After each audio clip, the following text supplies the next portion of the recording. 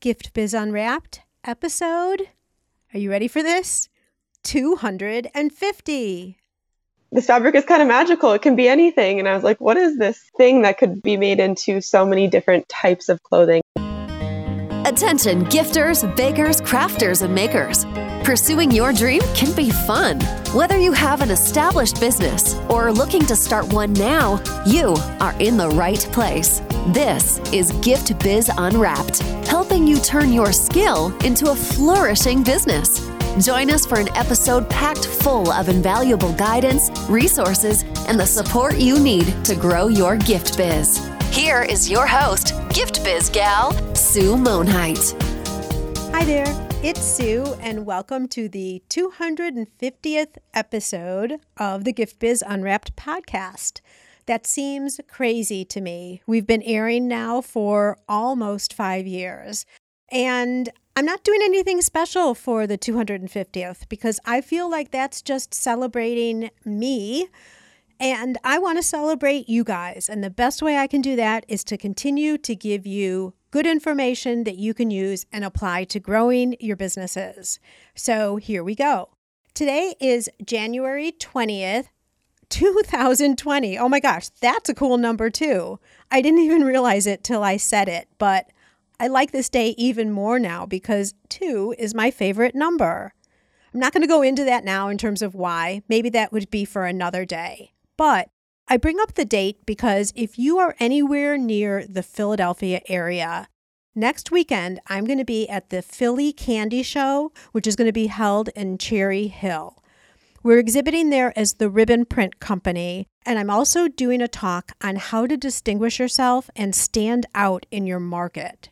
So if you're in the area, and particularly if you're a baker or a sweet maker, come check out the show, and of course, come to my class. Also, and I've been doing more and more of this lately, I'm planning on having a meetup one night of the show. So whether you're at the show or not, whether you're in the candy or baking industry or not, but you're in the area, I'd love for you to come and join us in the meetup. Details of that can be found in our Gift Biz Breeze Facebook group in terms of what night it is, where we're going to meet up, the time, all of that. And I'm really hoping to see you there. I started doing these meetups in 2019, and I've really found it valuable, the face-to-face, being able to meet you in person, connect with you. We can chat about business or we can just hang out and have fun. It just all depends on how the conversation goes and how many people show up. It's great with 2 or 3, and it's also great with 20 or 30. So we'll just see what happens there. And if you're not in the area, hopefully I'll be doing a meetup somewhere around you this year. Just stay tuned to the podcast and the Facebook group for more information on that.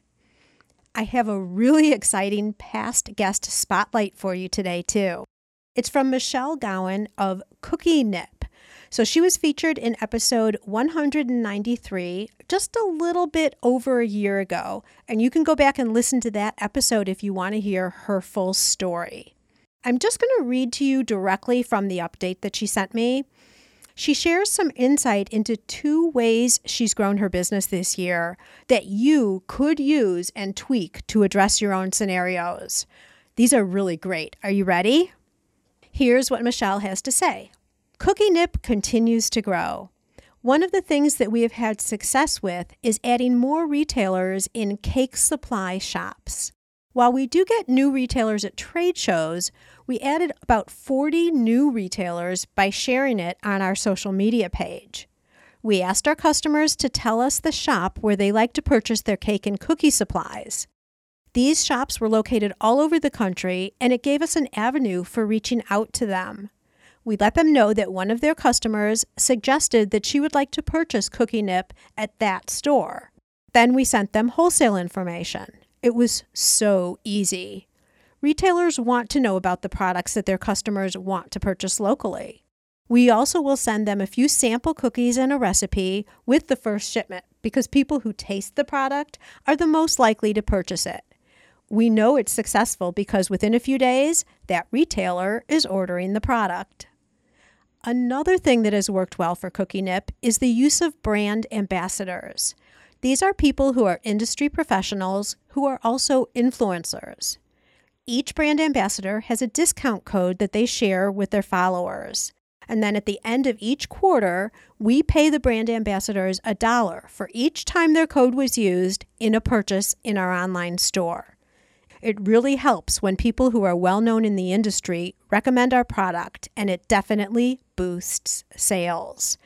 So there you have it. 2 ways that Michelle has found growth in her business. And again, these are things that you can tweak and use as your own now. Michelle also went on to make comments about the podcast. She says, I enjoy each podcast, whether it's a business similar to mine or not. There's always something to learn from people who are on a similar journey. Thanks for bringing together the community of crafters who can earn money doing what they love. Oh, Michelle, thank you for that. I really appreciate those kind words. Up today on the show is someone who's in a situation that many of you beginners are probably in.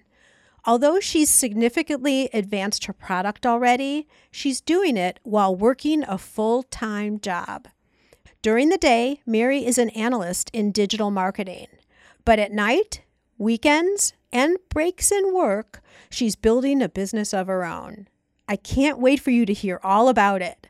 Let's just go ahead and roll that interview.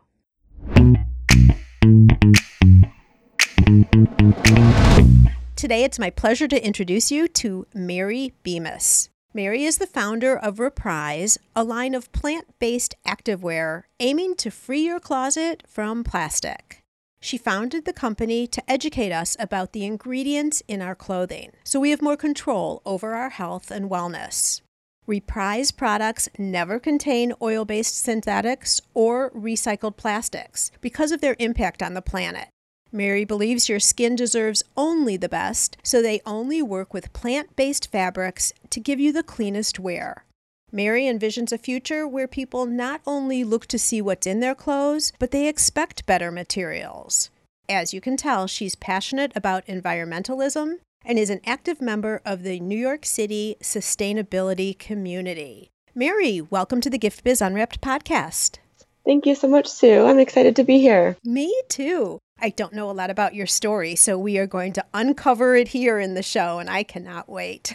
I'm excited. Yeah, likewise. Before we do, though, I have a traditional question for you, for us to learn about you in a little bit of a different way. If you were to describe yourself as a motivational candle, what color and what quote would be on your candle? I love this question. So this one was actually an easy one for me. So I think color-wise, I was looking around thinking all the candles I have at home are sort of that natural wax color, kind of that like eggshell cream. I don't know. I think more natural materials and kind of what I find is really calming. But the quote I would have is because you can. And that's I actually have a Dove wrapper that I unwrapped one time like a couple years ago that had that quote on it. And I've put it in my bathroom and I see it every morning. And so that's something that really keeps me going and reminds me that I can do this because I can. Right. Because we're lucky enough to be in a position where we have the opportunities to do it. So we can take advantage of it. The thing is, we just have to, right? Exactly. Easier said than done sometimes, but it is. I love that you said it's sort of a privilege too. So it keeps me motivated. Wonderful. Well, I think about what you're talking about in terms of creating activewear. And for me, that seems like a daunting task. I could see the idea, but I would have no idea how to get to the thought and then to reality. Before you get into that, though, share with us what you were doing up to that point, and then we'll get into how you came about with this idea. Sure. So it definitely was a daunting task for me. I don't come from a background in fashion or manufacturing or really a creative background. When I first moved to New York about 6 years ago, I was working at an investment bank, so more on the finance side.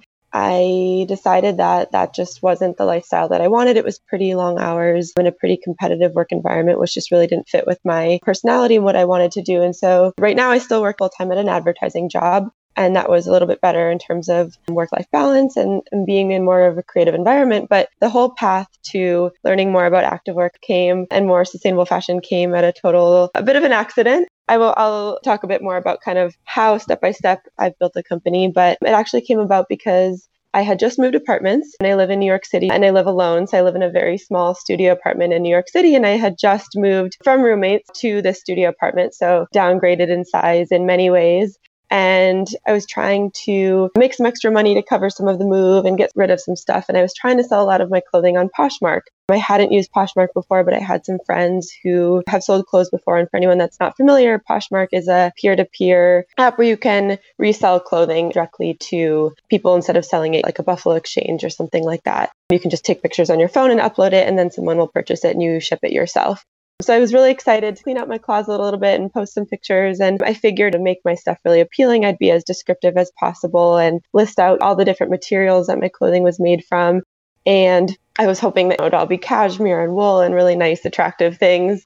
And as I was listing out all the things, I noticed that everything that I owned was made with this fabric, this unknown fabric called polyester. At least at the time, I had no idea what that was. And it was weird to me that it was this like material that could be made into a sweater, and then also in my jeans and in my leggings, and definitely in all of my activewear. And so I was just like, what is this thing that's in all my clothes? And so I Googled it, and that's when I first realized how much of our clothing is made with plastic. And it was a pretty big surprise to me, and sounds kind of silly now, but this was a few years ago, and it was really kind of what opened that can of worms of me really wanting to learn more and try to understand how is my clothing actually made, because never once had I really given that any thought. So that led to, tons of documentaries, lots of classes, lots of articles, really trying to uncover the stuff that I never knew before.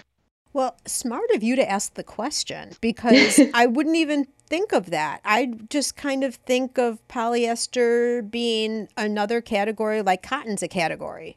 I did too. But I think it was like I was feeling these materials I was listing. It was like a really thick, heavy sweater and these spandexy leggings and a t-shirt. And I was like, this fabric is kind of magical. It can be anything. And I was like, what is this thing that could be made into so many different types of clothing? And I think that's what really was like confusing to me. That's why it's become such a widespread used fabric, is its ability to transform into so many different types of clothing. But I think that's what really kind of puzzled me, is like, what is this thing if it can? I always thought sweaters were made from wool and cashmere. Lucky you if that's all you have, right? Well, I was hoping that's what it was. Yeah, really. Oh my gosh. So is that where the plastic comes from? Is from just the polyester? Are there other materials within our clothing that are also plastic? Yeah, so nylon is also a synthetic-based material. So that's, again, in a lot of activewear and a lot of outerwear. So similar type of chemical structure. And then spandex is a tough one. There is a way to get natural rubber spandex. It's pretty hard to source and it's pretty expensive. And so that's one thing, that it is still an oil-based material, but it is something that we only use a tiny bit of, and we're trying to figure out how to kind of use more natural materials in that. But everything else, I think there's like rayon is a tree-based material. Cotton is obviously a plant-based material. There's a few that are starting to be better. It just also depends in the whole production process. So rayon can be pretty chemically intensive as well, versus we work with a material called Tencel, which is a tree-based material, but it's done in an extremely clean way. So it's all certified non-toxic, really safe for both your skin and the entire production process. So people who are actually making that fabric from the raw materials. Got it. Well, I've got to say, for you not having had any knowledge in the industry before you started, you certainly do now. And you're educating us, just like you were saying, when we were talking about the intro, getting people to understand this, because I really hadn't had any idea. I mean, I know of polyester and nylon and spandex, but I never really gave it another thought. I just felt like, well, we need those because that's how you make the material flexible, especially activewear, because it's got to move like all around, right? Exactly. And I think that was it was kind of a big question of like, okay, is it even possible to make it with something else? And I think the big problem that I'm trying to tackle is we're so conditioned to have this feeling in our sportswear clothing that really feels kind of like it holds you in nicely and has that spandexy feel, like you want them to feel a certain way. And so it's been tough to kind of transition that feeling that we're so conditioned to have, but still educate. There's a lot of things like Tencel has all of the properties that we would seek in our activewear naturally, like it's resistant to odor and bacteria, and it always feels cool to the touch, and it's incredibly sweat wicking. And so a lot of those things, they apply chemical finishes to polyester to give them those properties, whereas a lot of natural materials have that naturally. Got you. Yeah, and applying chemicals would be a no-no for sure. Yes. Okay, so you have actually two things that you're encountering here. One is creating a product that will fulfill your requirements forget even about starting a company because you can't start the company until you have the product, right? Right. So take us to that point where you're like, I'm not seeing anything out there. Maybe I can do something about this. Yeah, so I had been familiar with the brand Reformation, which is huge now, and most people are probably, maybe if they're interested in sustainable fashion, have seen them. But I think they started a direct-to-consumer brand online, and they have some stores in kind of all over the country now, but mostly New York and LA. And they really champion sustainable fashion in a younger millennial women's market, I guess. And they are very transparent with the materials they use. So that is when I first started learning about, they have a really great part of their website all about the different materials and the ratings that they gave them. And they make learning about this kind of like daunting, scary thing about fabrics pretty easy to understand. And so I started there and I was reading a lot, and they work with Tencel. And that's kind of where I think on their website, they describe it as the Beyonce of fabrics. And I was like, okay, you have my attention. Yeah, for I sure. want to learn more. And they link out to the manufacturer's website. And so I started to read all these things, like what I had previously said, that it's naturally resistant to odor and bacteria, it's sweat wicking, it's cool to the touch, it's made with natural materials, it's certified non-toxic. And I was sort of like, this sounds really great for activewear. So you're right. Like my initial thought wasn't, I'm going to start a company, I need to make this. It was, how can I learn about materials? So I just changed my buying habits. So when I learned about these materials, organic cotton, Tencel, any recycled materials, linen, I started searching, just Google searching for clothing made with that. And organic cotton leggings have existed for a long time. I'm not making something totally brand new, but I really wanted something that also still felt that feeling of activewear. To me, organic cotton feels, the way it feels kind of like your lounge, your comfort, your comfort wear that you wear at home. And so I really wanted something that felt more that I could go work out in and could have this, like, still feel comfortable, but still have more of these like performance characteristics. So if I was going to go sweat in them, they were also great for that. And that's when I really was like, I cannot find anything that's not, recycled polyester was starting to be big, which it's huge now. There's so many companies that are doing that, which is great, but it's still a plastic-based materials. And you still have, for me, it was the issue of microplastics. So the small pieces of plastic that shed when you wash your clothing. So I was pretty dead set on, I want only a natural and plant-based material. Wanting to buy it versus making it is a totally different thing. Totally. And so I think I thought there was this light bulb moment where as I was Google searching for products with these new materials that I had learned about and I couldn't find anything, I think everyone kind of has this moment of like, if I want it and I'm talking to a few other people who also may want it and I can't find it, like maybe there's an opportunity here. And that's when I think I started to think more about, I was still obsessed with learning all of this as much as I could about the materials. And it wasn't something that had lasted a week or two. It was starting to go on for months of me watching documentaries and digging up more information that I was like, maybe I should start to invest in some proper education around this topic and see if there's an opportunity here to start something. Interesting. Yeah. So this wasn't just a passing interest, you're saying. Yeah. The more you dove in, the more interested you got. And it became, it started, I guess, to build into a passion for you. Definitely. And I think I recognized there's so much to learn. And I definitely am the type that I want to feel like I have some sort of base knowledge before I was going to jump into anything. And I wanted to make sure that if I was going to invest the time and money, that it was really something that I wasn't just really interested in for a week and then was going to pass. And that really turned out to not be the case. I couldn't get enough of everything that I was reading. Okay, so I'm really glad you just said that, because now where was it and how did you have the indication that you said to yourself, okay, I have enough information at this point now to at least start taking some type of an action? And I ask you that, Mary, because so many people will research or think and never actually flip the switch to actually doing something. Mm-hmm. So how did this happen for you? Sure. So I really prefer to learn like in person, where I can ask as many questions as I want and really get to connect with people. I think there's so much, like you said, you can research online forever. And I think you start to get overwhelmed because there's so much information out there online and you're always wondering, is this right? You read conflicting stuff. I felt like I really needed to get in person and talk to people. And so I got incredibly lucky that the company I work for, our first office was across the street from FIT, the Fashion Institute of Technology. And they happened to recently launch a Sustainable Design Entrepreneurs Certificate. They had night classes from 6 to 9 most nights a week. And so that was when I decided, let me go in person and let me start to meet some of the teachers here. FIT is really known for having teachers who work directly in the field. And so they can share their experience with you and you can start to meet other people who share this passion and really start to decide, is this idea right? And so I signed up for the classes. I signed up for all of them. So I was like every single night a week I was going to classes. I really wanted to get as much of it done right away as I could. And that was the moment. When I started, I was still really nervous.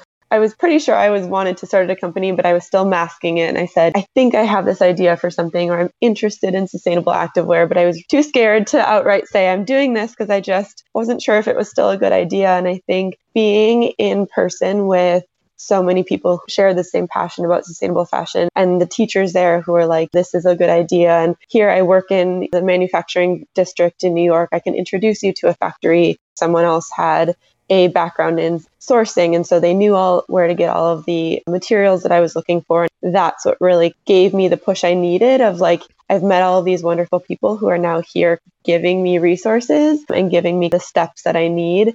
And that's when I felt like more comfortable being like, you know what, I think I can do this. I think really getting out there and talking to people and sharing it with people and seeing how willing people are to connect with you over your idea and kind of help you when they see how passionate you are about something. For me, it was a huge reason why I was able to get started.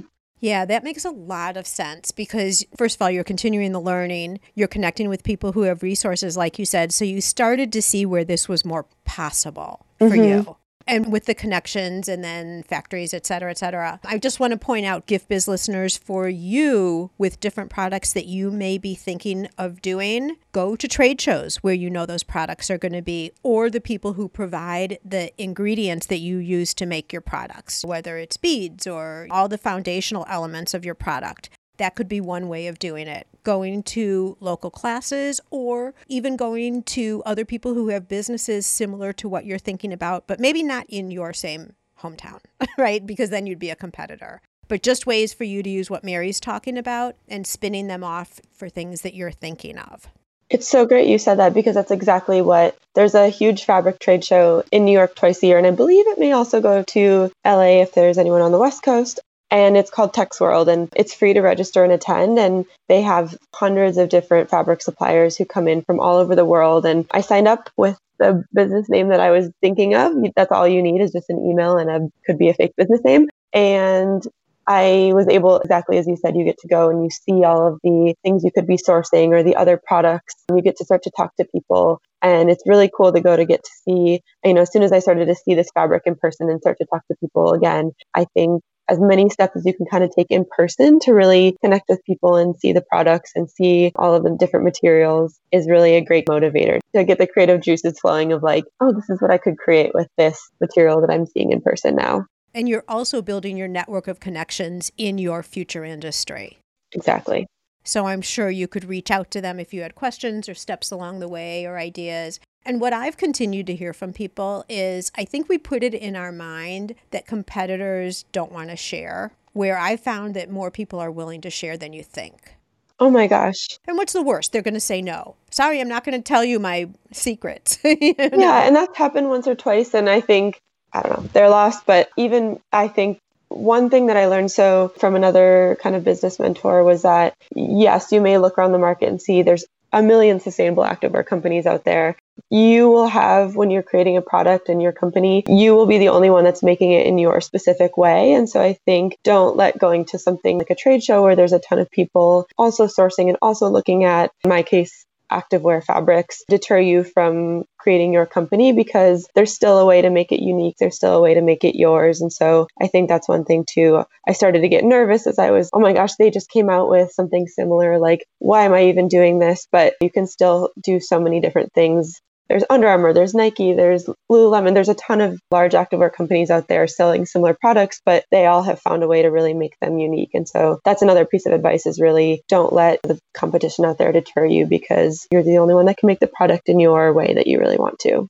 Yes. Words of wisdom for sure. All right, let's carry on with your story. I'm thinking at some point here you're going to make a prototype. We'll continue on with Mary's story right after this quick break.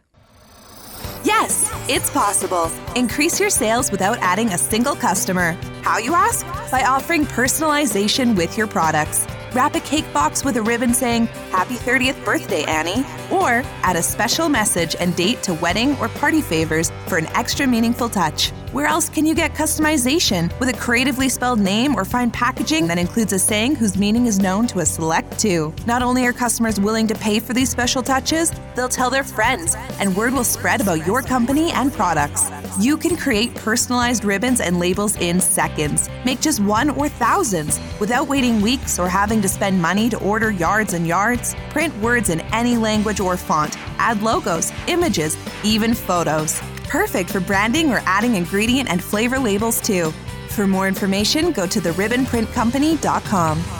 Yes. So after the FIT classes, I felt I'm going to do this. I was pretty committed. And so I signed up there's an accelerator program called Factory 45. And it was similar. There was some overlap between what I learned in FIT and the Factory 45 program. But what was appealing to me, it was a step-by-step process in how to launch a sustainable fashion business. So it gave you the exact email templates to reach out to people. And the path there was really leading into a crowdfunding campaign. I chose Kickstarter. And that's how I knew I wanted to launch. A clothing business is a lot of money, and I wanted to make sure there was validation and people were actually interested in what I was creating. So through the Factory 45 program is how I learned how to find that first pattern maker to make the sample. And so funny, I think looking back now, when I've done this now a few times, a few rounds of production, I showed up with a pair of, I think, Nike leggings. I wasn't trying to make anything too design heavy. I really wanted some simple black leggings, but just made with a better material. And so I showed up, and my horrible sketches, they probably could look like they were done with someone's left hand. I'm right-handed. So I don't have a strong ability to sketch. But that didn't stop you, Mary. I mean, that's a good point right there, right? Yeah. You had the vision, you had the idea, you did the best you could to put your vision on paper, and you went with it. Yeah. And I will say, I think there's so many people who I meet now who my sketching is bad, or I don't know how to put together the perfect template to get a pattern made. And I think the factory maybe preferred to work in a more templated way, but you can make it work. And eventually I'm trying to move towards standardizing the things that I give to them, so they're able to work with me a little more easily. But I showed up with this sketch that was horrible and a pair of leggings, and I said, "Can you help me make this?" And again, I was lucky we were still in the garment district, and I would kind of like sneak away during my lunch break and meet with this pattern maker, and he was really great. And he kind of, because I wasn't asking for anything too crazy, it was sew a pair of leggings, which is a pretty basic pattern. We worked from there. And so he ordered fabric from a place in LA that I had found through the Tex World show. So from going to that trade show, meeting with a fabric person who is willing to work with my low minimums, they'll send you a few yards at a time, which a pair of leggings uses about a yard of fabric. And so it's really affordable to kind of get started in that way and make one pair of leggings. And then I made them in my sample size because I didn't have money to work with a fit model and all these things in kind of the normal way. And then I just wore them a bunch, and I kind of wear tested my own product. I think that's important. Yeah. Versus you saying a model, you need to know that what you're going to start making performs properly. And you'll have the most confidence if you're the one who's worn it a ton and you've sweated in it and you've washed it and you've kind of worn it until it hopefully doesn't wear out. But longevity is also an issue, right? Because especially with activewear, because you're moving around a lot. So you're stretching the material, probably you're washing it a lot, etc. Exactly. Yeah. All important. Okay. I don't want to stop you. This is really fun. Keep going. So then I had the sample that I loved. It was finally a pair that I felt really good about. How many rounds did you have to go with a prototype till you felt like you had one to bring to market? Yeah. So the leggings, I got lucky. I think we made 2 different samples. The first style we launched with has this little like lace up detail in the front. I wanted something that was stylistically a bit different than really, really super simple black leggings, although we've just come out with a pair of those very simple ones because that's what people ultimately were asking for. But the leggings, they were really long at first. For some reason, they came out and they were kind of like over my ankles. And then so we shortened them. I did originally for the Kickstarter launch with 5 products. It was a t-shirt, a tank top, a sports bra, a pair of shorts, and leggings. I will say, keep it simple. Someone told me they're like, just choose 1 or 2 products. And I was like, 5 is simple enough. And I would say that I have since scaled down to only 2 styles of leggings that share the same pattern because 5 was even a lot to manage. Well, and 5, it wasn't even the same product. No, yeah. They were all different. So that's when we had a ton of different rounds. The tank top, I probably made like 5 different samples. And because I was on a pretty tight bootstrap budget, I kind of at some point was like, you know what? I'm not 100% happy with this, but I don't really have a choice and it looks good enough. And I kind of need to get it out there and get feedback from people because maybe what I'm trying to perfect isn't actually what people want. And so that was another thing where a few of the products, we went through a couple rounds of samples and to be honest, I kind of ran out of money and I was like, these are pretty good. I know I have some of the products that I love. Some of them I think people may like and, would be willing with a Kickstarter. You're usually pricing at a lower price, kind of in that for people taking a risk. And so people will give you feedback. And so at some point I was like, I think these are good enough. I had a bunch of friends test the rest of the sizes that we made, give me feedback. And I felt confident enough that there was something that I was still putting forth that was good, but that I could probably receive a lot of feedback on. And so that can be the tough part too. Okay. So if you were doing the Kickstarter all over again with what you know now, would you have only done 1 or 2 products then? Or maybe one product with 2 variations or... Yeah, I think I really would keep it simple. I think right now, so we have gone and just done the leggings. And so I think picking one product that you can make that you're super, super confident in, either whether it's one product in 2 different colors or maybe 2 very simple styles. So maybe a legging and a shorts, or the tank top was the one that was kind of our next bestseller.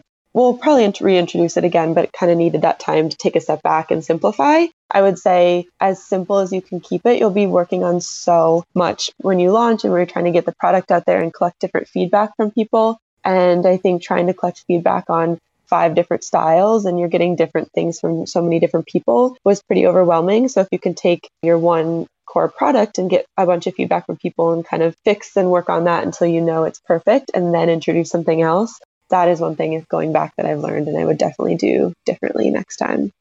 And I'm thinking also for our listeners, Mary, not everyone would be doing a Kickstarter type situation, but they could be doing craft shows or farmers markets where people are tasting a product, or you're just going out, so you're wanting to see which version of your product sells, that kind of thing. So that testing mode and keeping it more simple in terms of the number of options that you have would be your advice. Yeah, I think it applies to definitely all of those scenarios. I think I've done a bunch of pop-up events since, so same kind of thing as like a craft show, a lot of these small vendor tables. And I think having your one core product and asking anyone who stops by the table, as many questions as you can about sort of that one product. And you can also then ask them, if this product isn't for you, what else would you like to see from us? And that way, if you want to introduce things in the future, you're also getting kind of that demand of like, what else would people want? And that's sort of how we will probably go forward and introduce new products is really what people are asking for, if not the one that you have started with. You get a wealth of information when you do something like that.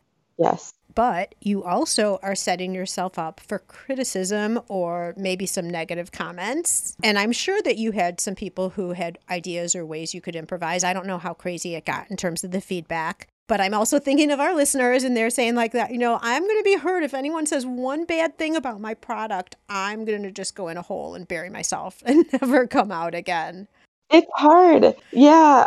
Before this, it's so funny. I've always been I love to be behind the scenes. I've always worked at jobs kind of behind a screen. I was terrified to do this because I really don't like putting myself out there. And I had never before posted something about a project that was really passionate to me. So even just announcing that I was working on a company, I had kept it quiet for so long, honestly, until like a month or 2 leading up to the Kickstarter, because I was kind of terrified that people's feedback would get in the way of my progress. Like I didn't want to tell people until I was like, it's too late. I have it ready. I'm going to do it. And so I definitely recognize that. I think it was really scary to get feedback. And I think it's a different timeline for different people. I think some people can start to get feedback before when it's just an idea. And I was trying to do that, but I was also like, I know that I want to do this and I don't want too many harsh criticisms to deter me, but it is inevitable. One thing that I often hear is price point. And I know that can be a really tough thing for sustainability. And I think for me, it really just teaches me about how much more I need to educate about sort of why the prices are at a certain point. Sourcing materials that are made in with less chemicals and in a more lengthy process, always, the time it takes to make them. And then the way that the forests are grown, without any pesticides, and it's grown in a regenerative forest. There's a lot of things that go into the raw materials that make them more expensive. We manufacture locally with a woman-owned factory in New Jersey. So manufacturing locally versus overseas tends to come at a higher cost as well. So I think that's the biggest criticism I've heard is like the price point. And I think it's a fair criticism, especially when you look at other vendors out there who are able to sell product at a much lower price. I always welcome the feedback. You have to understand, where people are coming from. And then we just introduced a platform called QuadPay, which allows you to break up the price into 4 different payments to try to address this and try to meet people in the middle. I've used it for purchases I've made that have made something like that with a price point a bit more. But I think it's tough. And in person, hearing the feedback, a criticism, when you're selling at a trade show or an event, it's even harder to hear it in person. Although people can sometimes be kind of brutal online. But I think it's part of it. And I think so much easier said than done, but don't let it deter you, because there's probably 10 people who love what you're doing for every one person that's going to give you that criticism. And I think today a lot of people are focused and value sustainability too. Lower carbon footprint, all of those types of things. And there are a group of people who are willing to pay more for that because it's their value. Right. It's the values that they hold within themselves. So it depends on, you need to make sure also, I'm not speaking to you, Mary, as much as a global statement, that you're actually talking to people who are your potential customer. Exactly. Because that's going to be the most valuable feedback that you can have. The other thing, Mary, that I'm hearing from your story that I want to underline for all of us is, and you may find this surprising, Mary, but I've seen it happen often. You took graduated steps. You learned there was an opportunity. You were educated on the situation. You made a prototype. You started testing through Kickstarter. Graduated steps that continue to build on themselves. That's really important in terms of the way to progress versus thinking you've landed it right from the beginning, make a ton of inventory only to come and find that there's a flaw in the design. Nobody really wants it, those types of things. And I have seen that happen. So I just want to re-emphasize the fact that what you did was so smart. And Gift Biz listeners, I want you to think about that too if you're in this situation. It's so easy to want to jump to the end line where you're selling a ton of product, but you want to go through these graduated steps first.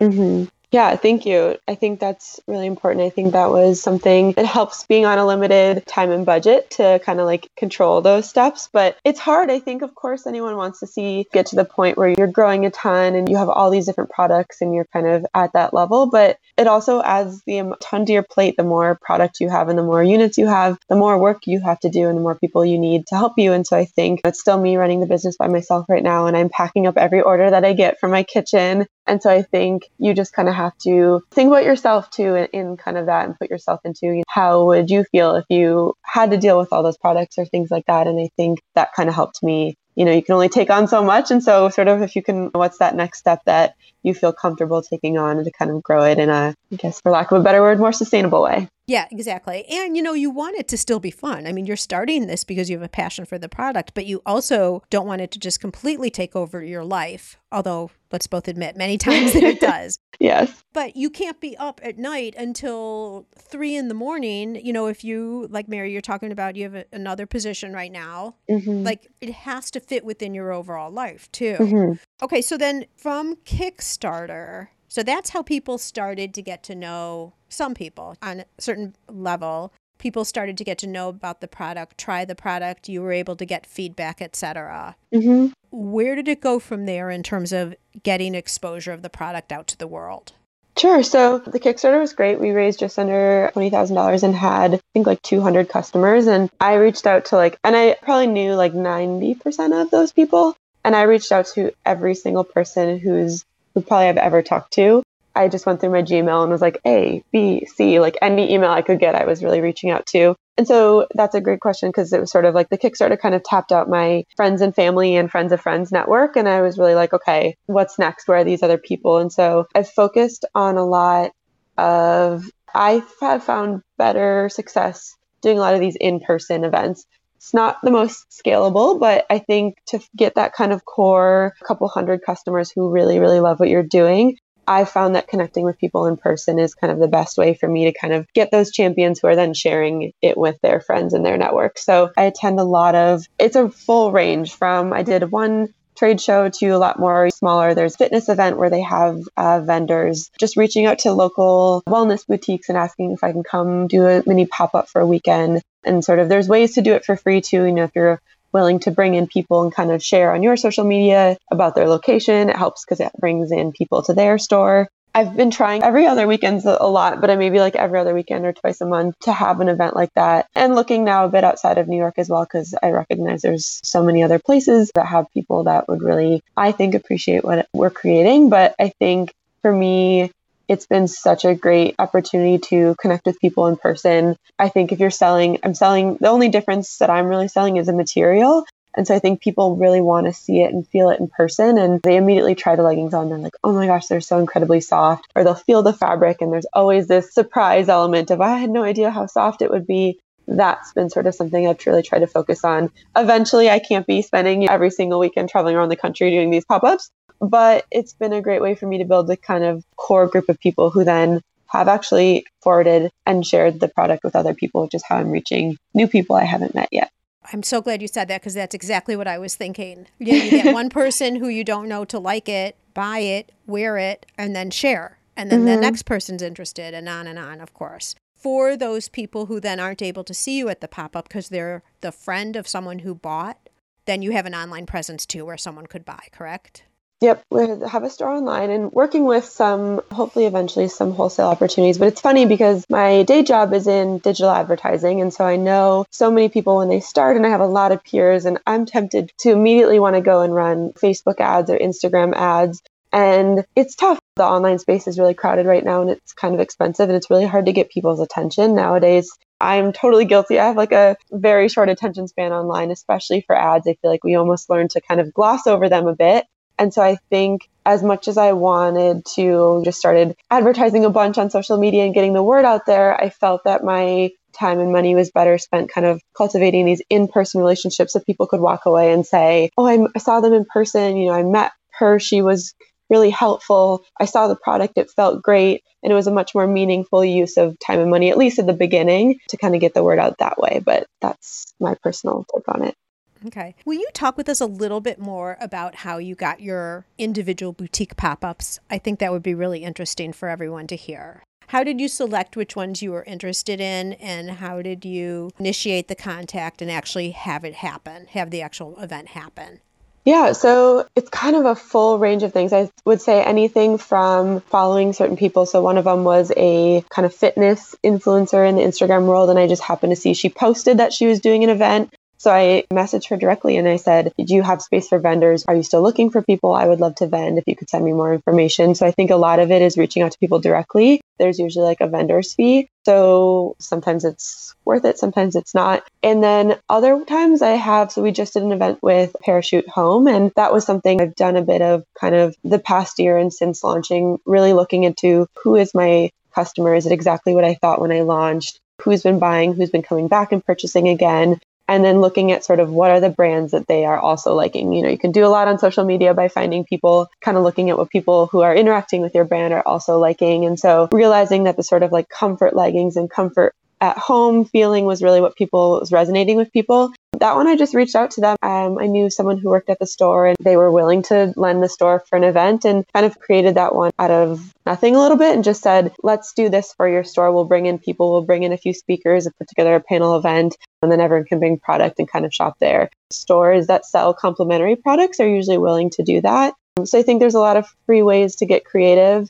I'm sure newsletters that are advertising certain craft fairs. But I think if you can think of places that brands you'd love to be aligned with that happen to have a physical presence, if there's something you can offer them by getting new people into their store and allowing you to just have a small table space for a couple hours of a day, I found people are usually pretty receptive to it.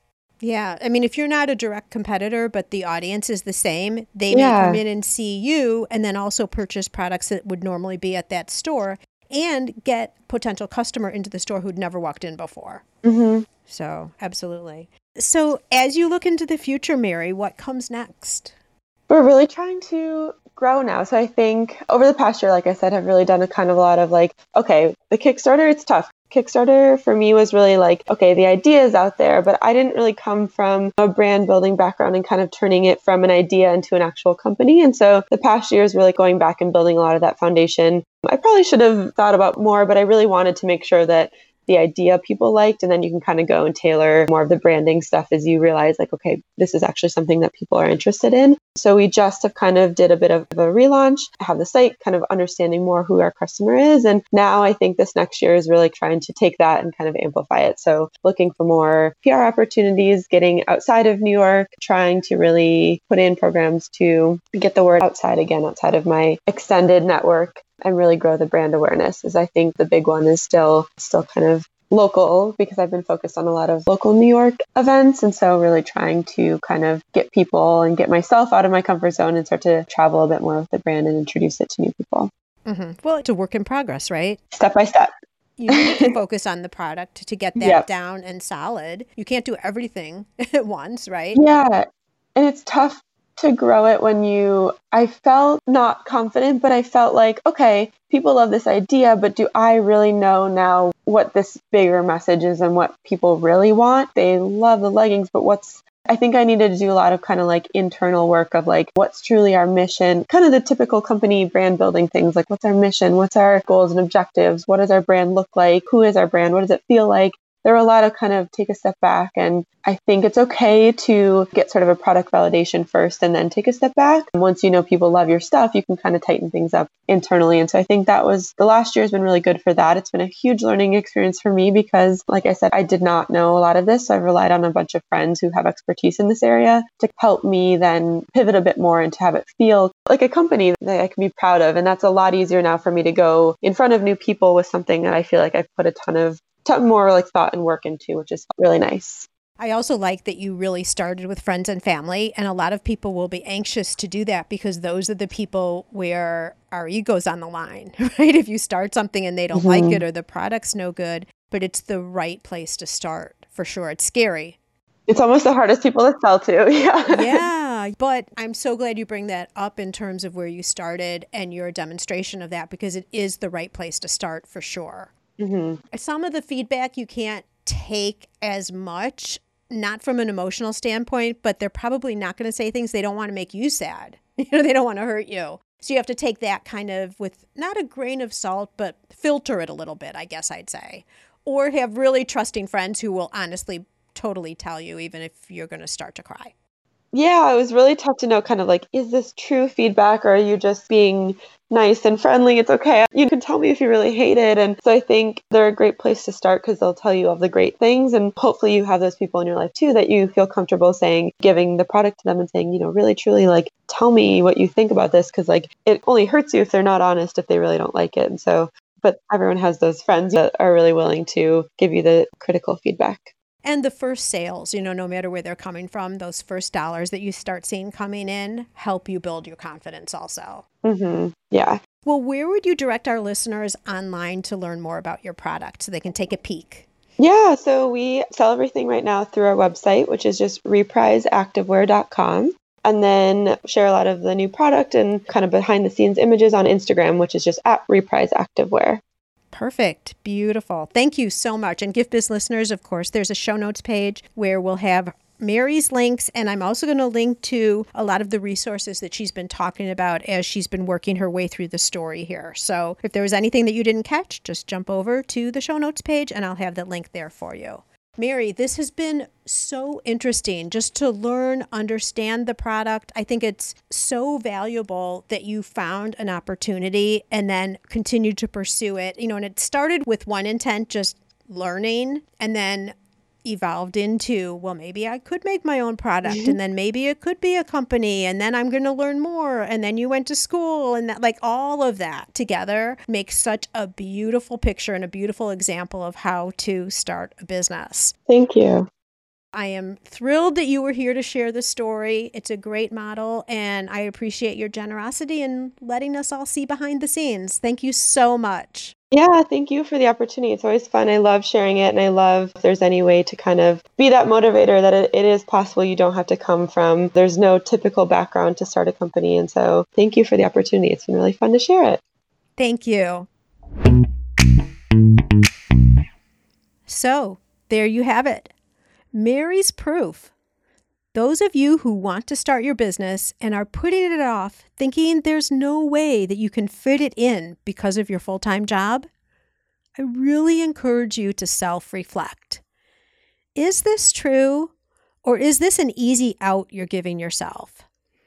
If this really is a dream of yours to turn your hobby or your craft into your very own business, you don't need to wait. And there are plenty of resources, just like this podcast, out there to help you. Why not make 2020 your year? Next week's show is a really interesting one, too. Our guest has created such an obvious product, one we all already use, but when you hear what he's done with it, you'll be saying to yourself, oh my gosh, how smart. And I'll be saying to you, there are lots of other ideas out there just waiting for you to grab onto. Whether it's something that you would integrate on top of your current product, or maybe you're just starting and you're on the search for a core product of your very own business. Get all the details next Monday, and until then, make it a great week. Bye for now. This episode is all wrapped up, but fortunately, your Gift Biz journey continues. If you're thinking of turning your hobby or craft into a business, our Gift Biz gal has something just for you. Are you already thinking about your business name and logo? Wait, that's not the first step. Before you spend a lot of time and money on your new business, make sure your product is positioned and priced so you'll see results right from the beginning. That way you can start your business with confidence. Check it out at giftbizunwrapped.com/start. And until next time, happy business crafting.